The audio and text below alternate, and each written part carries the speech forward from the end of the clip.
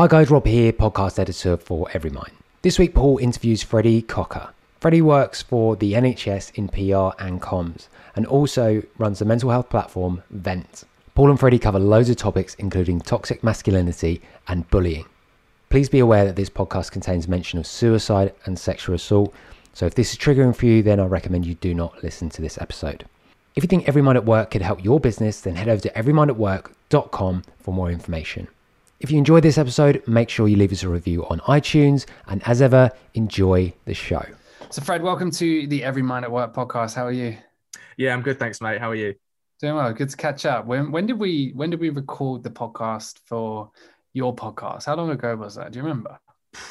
It might have been about eight, maybe not. No, actually, I say that it could be more than a year because I was still doing it with my phone. More than a year because we've been in a pandemic for a year. yeah, that's it, mate. It's definitely more than a year. I'd say almost a year and a half, maybe. Yeah, almost 2 years. But yeah, no, we'll talk about that in just a minute. But yeah, thank you for taking the time out to sort of join us on the podcast today. And kind of for me, it's more about this episode is more about hearing a little bit about your journey, how you kind of manage the busy environment of work, specifically at the BBC, which we'll talk about a little bit. And then also as well, just, you know, your venture into the podcast and how that's kind of come about. So as always, I think it's important. I know it's a big question to always start with, but can you just let us know a little bit about kind of what you do now before we obviously trace back to the journey? Yeah, so I've actually left the BBC about 4 months ago. So I work in the NHS now. Yeah. That's news to me. Yeah, I should have told you that before you came on, mate. No, but I left BBC in December. So I joined the NHS. I work in a trust which is near to me. I joined at the peak of the second wave. So it really was from like BBC busy into NHS busy. Yeah, it was. I always describe it as sort of one frying pan into another hot frying pan. But yeah, I mean, I really enjoyed it. And despite how busy it was, I felt like I was doing something for a really good cause. You know, we were getting film bids in, we were getting people, without going into too much detail about it, we were kind of getting film bids into to hospitals where I work. And you felt like you were showing people the reality and showing people the truth of what was going on. And hopefully maybe that might have had a difference in making people follow the rules or potentially take up the vaccine when their time was there. So that's what I do. My main job's in PR and communications. But the reason we're chatting today and the reason why you came on my podcast was I run a mental health platform called Vent, which is a place where everyone, but especially men and boys, can open up about their mental health issues, break down stigmas, and start conversations. I've run that for the last 4 and a bit years. So 2017, I started it around September. And it's a website, it's a podcast, poetry section, music night. Fingers crossed I can call it a music night again because I haven't had supposed to have one in November, but obviously pandemic, it was never going to happen. So hopefully I can get that back up and running. But yeah. Amazing. No, and I didn't know you'd been running it for that long as well. So it's, you know, when we spoke that time, it was, you know, good to hear a little bit about your story. But, you know, kind of as always, there's a reason why, you know, someone like you would start Vent and you know, share as much as you want to share. Kind of what's the sort of drive for you to do the work that you do within the mental health space? Yeah, so I'll try and condense this into a very short spiel for you because I know we're on a clock. But so yeah, the two main reasons I started Vent was because I saw that there was a paucity of platforms out there at the time that were available to men who could show emotion, who could show vulnerability, not weakness. I don't think that vulnerability is a weakness. Sometimes it's kind of called that in the media. I kind of disagree with that sentiment. And show emotions which are outside of, you know, hyper masculine stereotypes of violence or braggadocio, and show men as more complex creatures that aren't simplistic, and we are capable of a multitude of things. We're capable of kindness to each other, we're capable of respect to each other, and breaking down that stigma and the toxic masculinity, which I don't think is as prevalent now as it was maybe when we were in school, mate. But I think toxic masculinity starts in school, and if you don't check it, then it can become quite rampant in school and then into adult life. The second reason was lived experience. So I was bullied for 9 years when I was in primary school and secondary school. In primary school, I was bullied for 3 years. I was at one point sexually assaulted by my primary school bully. In secondary school, I was bullied by 3 guys in my form class from like year 7 to year 9. So like age 11 to like 13, 14. And then year 9 to 11, I had a really toxic social group who practically bullied me as well. I was cyberbullied by someone in the group. And I went through sort of one. It was a suicide attempt. Looking back, it was a pretty shit. Oh, can I swear on this, by the way? Yeah, sure. Go. Okay. It was a shit suicide attempt. Comparatively. And then there was loads and loads and loads of near misses. I'll kind of describe them as. So I kind of came close to doing it. Lots of suicidality. And it was in year 11, actually, shortly after the first. I've been cyberbullied twice, but I'll talk about the first one. So the first one, when I was cyberbullied, I came really, really close to taking my own life after that. And like looking back, I think that something stopped me. And what I think stopped me was like the last shred of what my self-esteem was and my self-worth was telling me not to do it. And since then, in that moment, I had a sort of epiphany that, okay, well, if I feel like this way, I feel like a husk of a human being. I feel like I have nothing left to give. The only thing I can give is to make sure that no one else feels the way that I do in this moment. And that was sort of where the spark for Vent started, but the idea for it didn't come until August, September 2017. I was at the pub with my best mate Hannah, and I was saying like I'd had some experience, website copy and all that sort of stuff, and how to kind of set something up. And I said to her, "Oh, like Hannah, whenever someone wants to talk to me about something deep and they want to get something off their chest, they say they want to vent to me." And I always thought that if I call something that, then I'll call it vent. And I was kind of going, I don't know. I had really big imposter syndrome. I don't know if I can do it. I don't know if it'll help anyone. She said, no, just do it, because set it up. And if it helps one person, then that's your job done. And so I did. I had a friend whose partner, Steve, he came to me and said, I've been looking to have a platform for so long, wanted to share my story. And Steve became the first ever Vent champion. And from then it's grown from there. Nice. It's amazing. And like you say, whenever I hear stories like that, where someone's taken a negative situation and turned it into something where they want to help others, whether that's one person or more, is always inspiring to hear. And there's a couple of things that I kind of want to touch on a little bit in this episode from kind of like the whole male point of view, but equally the bullying sort of part of it, because if you don't mind, I think when you're looking at like the workplace, which obviously is where we focus, and we're looking at mental health in the workplace, toxic cultures, bullying, sometimes as well, bullying can exist without people knowing that they're bullying, right? Or they're being toxic. And I think it's important that people understand the severity of it when you are that person that is being bullied in a way. So, without obviously going into too much detail, how does that make you feel when you was going through those experiences of being bullied? Like, talk us through some of the sort of emotions that you were feeling at that time as an individual. Sure, mate. So I felt worthless. I felt like I had nothing to give to the world. I was hated by a lot of my peer group for being myself. So I was constantly trying to change myself.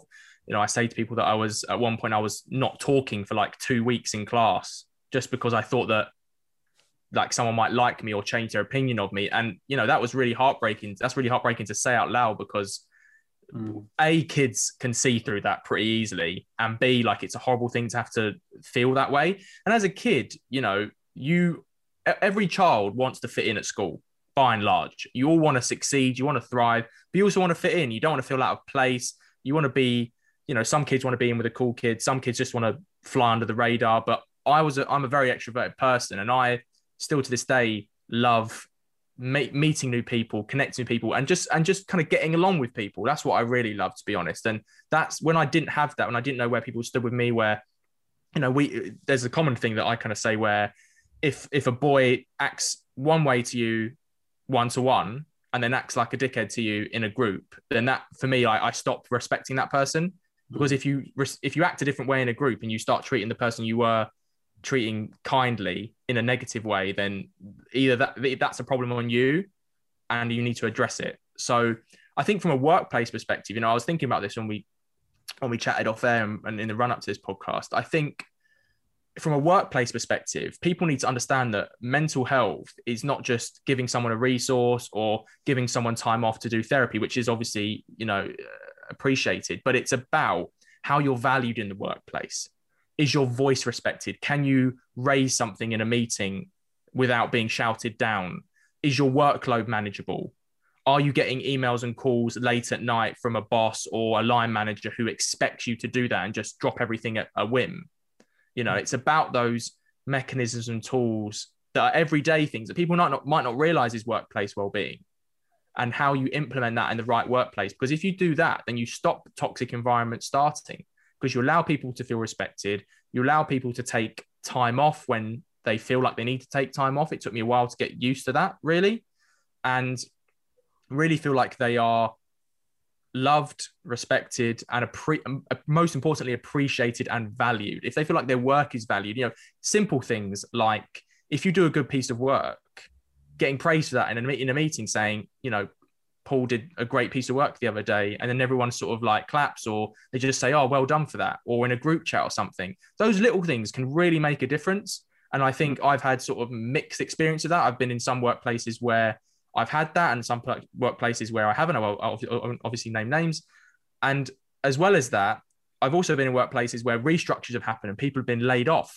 I've been made redundant 3 times, and that can create a really toxic environment. And I think the key for me when it comes to workplace well-being is, it's not just about giving someone a resource. It's making the workplace the resource, if that makes sense. Yeah, for sure. And I think, that's why, as you was talking about your experience at school, I was automatically thinking about, the workplace, and how, I'm guessing potentially on your journey when it went into the workplace, there you was again being back at school, because, similar stuff can happen in the workplace. And I remember the old advice I used to get, and I'm sure many other people have got as well, of leave your personal stuff at home. When you come to work, you come to work, and we're at work, and then we're not ourselves. We're wearing masks. We're, feeling like imposters. We're shying away from who we are, and we're shying away from vulnerability, because we feel like we're just going to get kind of judged or laughed at or whatever in the workplace,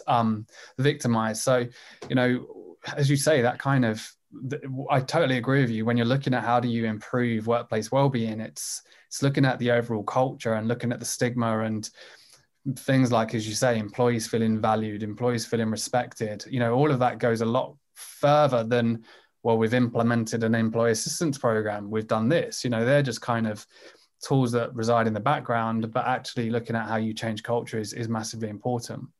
And in terms of, the experiences you had growing up with the bullying, how did that impact you in adulthood? And have you ever spoke to any of those people that bullied you? So it had a big impact on me. It took me a long time so for a long time, I was running away from who I was in many ways. I was constantly told that being myself was a bad thing. I was blamed for who I was. So naturally, I would run away from those things. So a lot of kids will pick up on anything with a low-hanging fruit. So for me, I had a funny surname. I supported an unfashionable football team. Those are 2 big things in themselves, right? I support Huddersfield Town, very proud of my team. But at the time, growing up in North East London, everyone supported Arsenal, Man United, glory hunting kids, as they probably were. Huddersfield Town, who are they? Blah, blah, blah, blah. So that was obviously a thing. And then it took me a long time to get back to a stage where, I can be proud of who I am. And it took, I've been in and out of therapy since 2014. I've done 2 rounds of CBT. I've done 1 round of eye movement desensitization and reprocessing therapy, which I still need to kick back in, because I've still got stuff I need to deal with on that. It takes a very long time. And on the point about have people got in contact, so this is an interesting one, right? So there's been 2 occasions where girls who didn't bully me at all, I wouldn't say. One was kind of mean to me, but she wasn't a bully. And I spoke about this to a therapist once, and because of what happened, and she said they went into the same psychological mindset that they were in school when they saw you. So one girl who was quite nice to me, she introduced me to her boyfriend. I was at a gig, and she said, "Oh, everyone hated Freddie in school," just like flippantly. And I was kind of like taken aback at the start. I was like, "Wow, well, like what gives you the right to say that to someone, especially in front of me?" And that's what the therapist made me realize. And that happened again with the other girl, which kind of introduced me to like her mate as like someone really unpopular and someone hated in school. That was I just found that quite rude and disrespectful more than anything. And the other time, which actually happened quite recently, it triggered me very, very badly, was the cyberbullying incident I mentioned. The guy who did that, so he created a Facebook group about me, and it was an embarrassing picture of me at a Sweet 16 party. All the boys, I think it was like the final song, and all the boys started to took their shirt. I don't know, it was like something back, like stupid thing like kids do when they're 15, 16. We were all drunk, underage, and we all took our shirts off and we were dancing. And someone took a picture of me. He put it up on a Facebook group, invited the whole year group to the Facebook group, and everyone was making like really horrible comments about me. I came back to like my Facebook in those days in the family computer with the washing basket next to you, and just saw all these horrific comments, and that left me quite scarred for the future, because obviously I was I'd get anxiety attacks whenever someone tagged me in a picture and all that sort of stuff. I didn't know what the picture was. And he got back in touch with me, I'd say about 2.5 months ago, maybe earlier. And he was saying, he said something along the lines of, "Oh, I really hate my behavior back then." But the way he ended the message was like, "I'm just saying this so I feel better." And I was so angry. I was so angry that he did that, because it took me so long and therapy to get an acceptance of my body image, because that really affected how I viewed my body. And it can scar you. And thankfully, I'm in a good place about it now. But if you have been a bully, and you have been someone like that, and you are listening to this pod, don't message that person, please. Just leave them be and heal the way you need to heal and change your behavior. Yeah, and I think it's the intent of that message, as you say, was clear to see that he was just trying to make himself feel a little bit better. Whereas if the intent was compassion and I'm very sorry, you may have seen it in a massively different way. But I think, people underestimate, as you said, that kindness element and the intent behind kindness, because it doesn't take, a lot to be kind to someone. It doesn't take a lot to show compassion to someone. And I think, what I've discovered with sort of personalities and, potentially, as we'll talk about in a minute, groups of guys together, there's this almost battle of egos. And I'm not denying that when I'm with the group of guys, I've probably said some stuff that you class as banter, but is it banter looking back at it, or have we kind of crossed the line there? And I'm sure lots of guys can relate to that. And I look at my situation back then. I was very, very insecure, scared of being vulnerable, wanting to carry on wearing a mask because I didn't want anyone to see what was going on in my mind, right? I was like, no one can figure out what's going on in here because I don't want people to see it. And, with as you say, with kindness and with bullying and, with stuff being said out of turn, it's just important that we realize, as you say, the impact that can have on people. And understanding, as you said, how can we better ourselves as individuals and how that impacts the people around us as well. So let's talk about masculinity. And again, something that's huge in the workplace. So bringing it back to the workplace, I've done lots of talks on this recently. How different do you think it is as you as a man? So going through what you was going through, I know we've spoken about anxiety attacks, bullying, your own experiences of suicide. As a man, did you struggle to talk openly about it? 100%. I didn't have anyone to speak to about it. I wasn't given any support by teachers, largely. I had some teachers who were kind to me, but they never spotted any red flags, despite the fact that those red flags were, size of, size of a building. And I also remember the teachers who were not nice.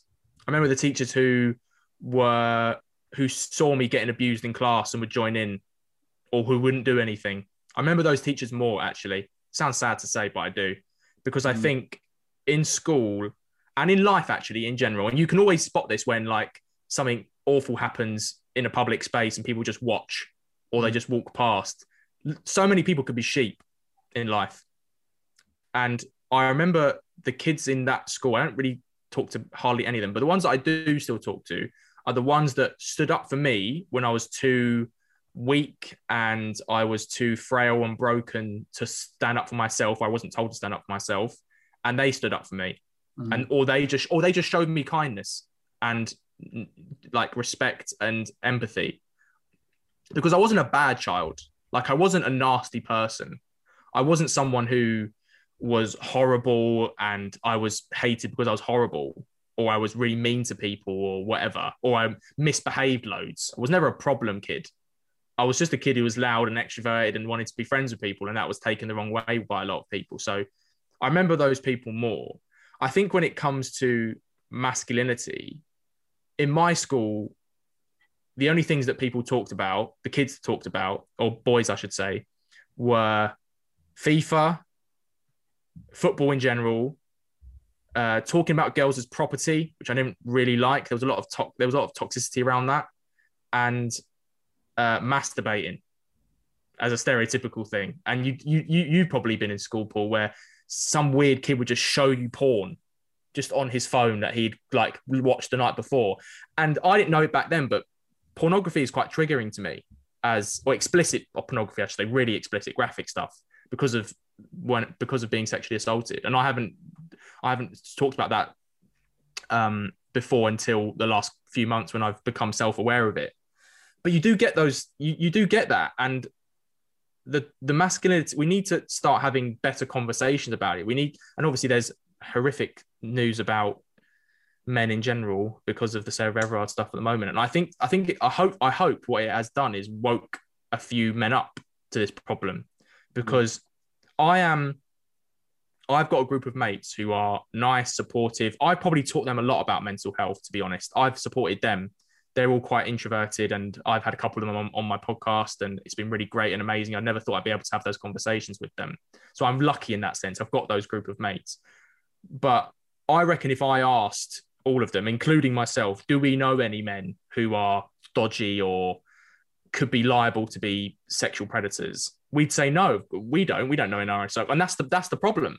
Mm-hmm. That's part of the problem, because if you talk to women, and what I'm learning very, very quickly is that they will know 1, 2, 3, 4 plus friends or just people they know of who have been sexually assaulted, who have had men make inappropriate comments to them, or worse, or been sexually abused and raped. So we need to be having those conversations. And then we also need to be having a better conversation about what we want masculinity to be, because I don't think it should be derided. And I always talk on the podcast about challenging toxic masculinity, but putting a more positive spin on masculinity as well, because I don't think masculinity is a bad thing, despite what some people in the media might think. But we need to be putting that out there and saying masculinity is kindness, masculinity is empathy, respect, self-awareness, self-confidence, and that will help other men not feel that opening up is weakness. Vulnerability is strength. Yeah, no, exactly. And it's, there's lots of conversations around it at the moment, as you've said. And I think it's men, when it comes to masculinity, as you've said, I think a big trait of masculinity, as you said, is empathy, it's compassion, it's also vulnerability. But at the same time, I look at how I am, I like to provide and protect my family. And that's quite, potentially a masculine trait that you would obviously stereotype as that. I like to lift heavy weights. And again, not saying that that's like something that, is only for men. Of course it's not. But at the same time, there is parts of masculinity that need to actually be appreciated and, almost channeled by men, because when we strip the masculine part away from us, it can actually cause more issues for men. When we're like, told we can't be guys and we can't be men, it can have a big impact. But massively, I think, as you've said, around like your own experiences of school and the way that I've seen it and the way I look back, it's education. It's this pure lack of education of, how we potentially have spoke to women in the past, pure lack of education around, as you say, pornography and sex and everything like that as men.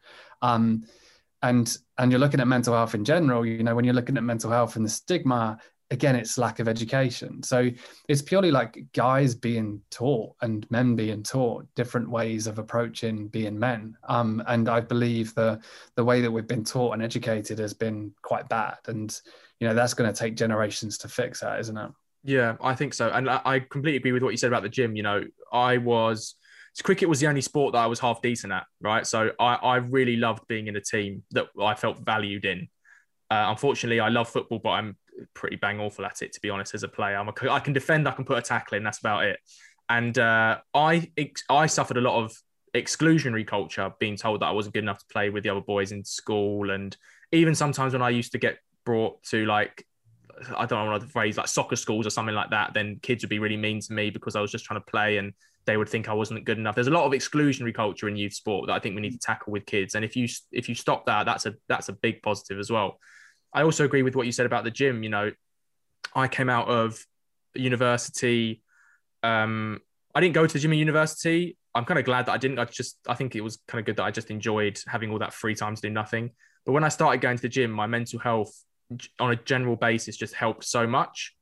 Having that sense of achievement when you lift a certain weight, kind of building your body, seeing the work that you've put in, and it makes you start to question, oh, you know, what food am I eating that's unhealthy for me? And you cut that out. And because you don't want to look good for yourself, you want to look good for other people. That's a really big thing for me. And that's a really big positive. And like you said, I don't think we should be denigrating that. I think there's a lot of classism as well I've found in sort of people going to the gym. You know, there's a lot of snobbery and stuff because going to the gym is sometimes seen as a working class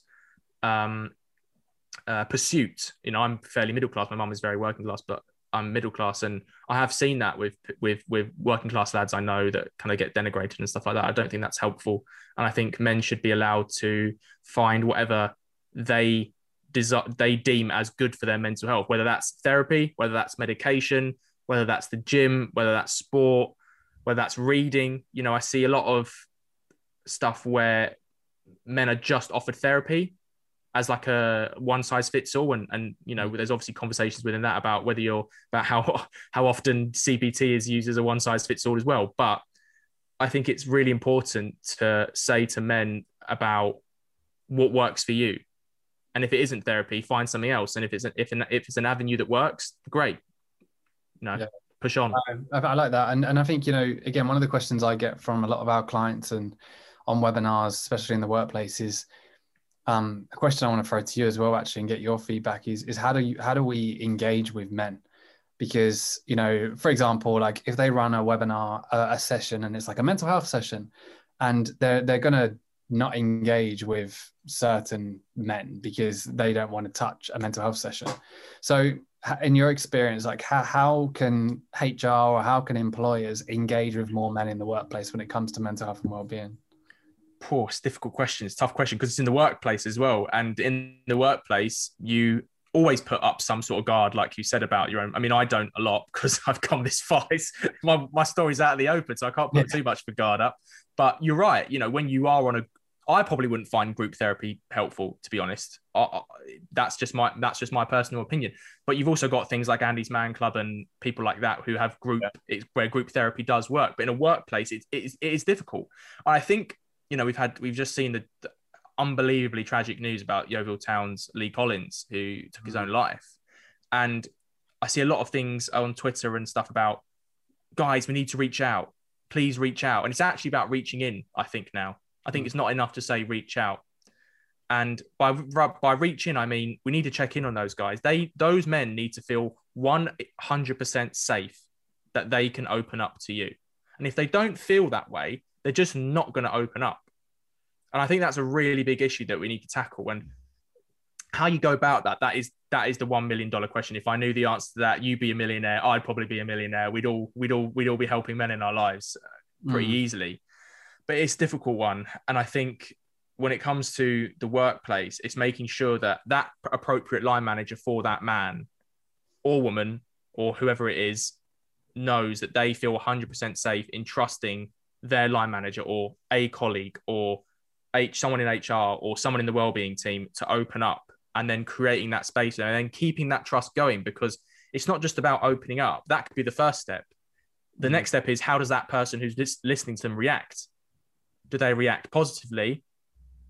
And they can go on that journey with them. But if they react negatively, that can set back a man so many years or months or weeks, because they might have taken an X amount of time to open up. And also, one thing I'll just add as well, we have a very big problem in this country when it comes to underplaying what's actually going on in our lives. So someone could say, how are you doing? I might have had a really crap week, but I might have gone, I had a few difficulties. It was fine. We have a very underplaying culture in our society. And if that man or woman, whoever, opens up and says, I've had a crap week, that might actually be something horrendous under the surface, but that's the level that they can give you. Do you know what I mean? Yeah. It's always a hard one, because like you say, it's the whole reach out is difficult, because if I said to you, like, how are you, Freddie? Oh yeah, I'm good. that would have been it. I mean, there's a whole Ask Twice, which I sort of stand by of, but I've noticed that, you haven't been coming out recently, Fred. Are you sure you're okay? I think that's such an important part of it. But, lots of people do struggle to reach out because they don't know whether they should be reaching out or not. Is Fred all right? Is he, am I going to overanalyze this and keep asking him if he's okay? Or am I just going to let him be and let him get on with it? And for a lot of people, and I know, and sometimes then that becomes too late. So it's a really difficult one. One thing that we always advise for companies is to treat it like Campaign Against Living Miserably. Treat it calm, embed it as part of everyday conversations in other areas of the business. So like do like a physical challenge, like get guys to do like a walking challenge. You can do the most steps in this month, and that will like engage men because they'll be like, I want to get involved in this challenge. But then as part of that challenge, you embed a speaker to talk about mental health or something along those lines, and getting them involved that way as well. And I think needs to be, as you kind of mentioned, a lot more education and understanding around how do I know if they're struggling or not? Because like you say, I've got potentially 50 people in my team. I could ask all 50 people twice, how they're doing. But actually, if I can have a bit more education on who's struggling the most, and I can reach out and spend some more time with them, I think that would be key. But yeah, it's also hard to do Ask Twice when you haven't seen anyone for 6 to 8 months. So it's when I say to people like my mates who are I get messages from people saying I don't know how to kind of get through to this person that I'm trying to support, and I give them Ask Twice and I give them these other tools that they can use. Ask Twice is quite hard to notice behaviors when you haven't seen that person. Yeah, because of the pandemic. That's the hardest thing I've found, because the whole Ask Twice rule is predicated on you noticing something in their behavior that you might have seen from them recently. So for example, like you said, if I had a mate who I'd been out with a couple of times, or I'd seen him and he was withdrawn, or he kind of went home really early, and I could say, how are you, mate? And then he'd say, I'm fine. And I'd say, oh, are you sure? Because I noticed you went home the other night really, really early. You didn't tell us what you were going home, and we didn't know, where you were until 12 o'clock at night. Are you sure everything's okay? That's a kind of, you have that cue, you have that behavior that you can point to. In a pandemic, it's a lot harder. Yeah, it is. And yeah, that's the question that we get asked loads, is how do you manage it in when everyone's working remotely? But it's just like you say, trying to get that FaceTime with them, because like you've said, if I text you, how are you? You could easily say, yeah, I'm good. And I wouldn't have a clue. But if I knew you very well and we spoke once a week, and then I said, how are you? And you're like, yeah, I'm fine. There's that kind of subtlety that I can notice. So it's about, as you say, trying to get that FaceTime with people on Zoom or Teams or whatever it is to kind of find out. So kind of conscious of time, I want to sort of, ask you, I'll ask you two questions to kind of finish it up with. The first one is kind of what's helping your mental health currently? Like what would you say recently has really helped your mental health? Oh, I mean, there's not a lot I can say because I can't do a lot. I think having the gym back is going to be great. That's coming in a few days, so that'll be good. Things that are helping at the moment, doing podcasts. It sounds really stupid to say because everyone has a podcast nowadays, including me, but having that extra source of productivity when I'm not working has been really, really good. Just to write running orders, speak to guests. I was getting to a point where my love life was so bad because of the pandemic. I was starting to treat phone calls with podcast guests as I was getting the same levels of adrenaline. I was like, what's wrong with me? So that was weird, but and then other things, music always helps. Listening to new music always really helps. I'm a massive music nerd, so that's always a great tool. I think for me, in my own job, I've been able to kind of go into the office every now and then. Obviously, in times of less lockdown and less restrictions, and that's been really helpful for me just to have that mental separation. Working from home, I think, can be really good, and hopefully, I think we'll come to a future where there's a bit of a balance where it's in office and out of office. But I think for me, just having that mental separation, because when you work from home every day and then you finish at 5 or 5:30 or whatever, I've almost missed the commute. It sounds really weird, but I've almost missed just having that no screen time, listen to a podcast, listen to my music, just have that mental separation, then come back. And then I can either go on my laptop or I can talk to someone, and you don't feel like you're constantly on a screen. So that's been helpful. And yeah, I'm just trying to think of any other things really. I've been getting much more into my reading since the pandemic started. Like I've been reading lots more books than I probably was before because I have more time. Runs kind of help a little bit. They're not massively helpful for me. It's just something to do more than anything. So yeah, there's a couple of things that have helped me get by, but yeah, definitely looking forward to restrictions easing a little bit so I can do a few little things that will help my routine for sure. Yeah, I think people are just missing that freedom, aren't they, to just do some more, but they don't know what it is. Cool. And then final question, what advice would you give to the younger Fred? So depends on the age. Like I always struggle with the age because, you know, everyone's sort of going through different times, but I would say probably the age where it was really difficult for you at school with the bullies. You know, what advice would you give to him now looking back? You know what? It's a mad question because I always ask my guests this. But but even now I'm a little bit flawed when you ask me that question.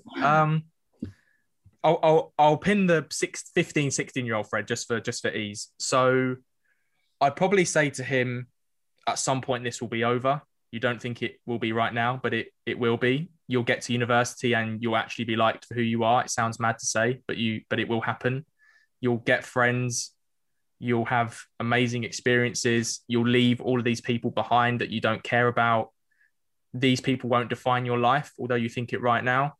You will be loved. You will be appreciated for who you are, and you will achieve things in life. You know, you'll get to interview people like Paul McGregor. You'll get to interview people that you never thought you'd dream of. You have experience that you didn't think you'd be able to do, all because you didn't think at this time, a moment in time, you're not going to live beyond 16. So those would be the main things I would say to younger me. I think my younger me would probably not believe him, but although I'm hopeful that it would give him hope. Yeah, I love that. That gave me goosebumps because it's like, you know, whenever someone's in that situation, whether it's because of bullies or, you know, financial crisis or, you know, whatever, you know, you're in that. I've been in that hole that you've kind of been in, and my dad was, and, you know, and it is that almost just, if someone was like in your ear, like this will pass, this will pass, this will pass, trust me, here's like you doing your podcast, here's you at university, you know, because sometimes we have to see it and it's like, oh, okay, yeah, I'll hold on for a little bit longer. And I'm just glad that you did hold on and you had that like inner resilience, that inner fight to keep holding on, because I'm sure it was a really, really difficult situation. And I'm just glad that you sort of, as I say, held on, and now you're doing the amazing work that you're doing and helping a lot of people as well. So, you know, hats off to you. If I was wearing a hat, I'd do that, but I'm not going to. But no, I really, really appreciate it. But Fred, tell everyone about Vent and where they can find out a little bit more about you as well. Cheers, man. I got a bit emotional just saying that answer, to be honest. I got a bit emotional hearing your response. So you can find Vent at Vent Help UK, so VENTHELP UK on all social media channels. It's www.vent.org.uk for the website. I am at Freddie C 1994 on Twitter if you want to hit me up. The podcast is called the Just Checking In Podcast. You can find it on all streaming platforms. And Just Checking In Live is the music night, hopefully back very soon, COVID permitting. Awesome. Fred, thanks so much for your time. I really appreciate it. Cheers, man. Pleasure for having me.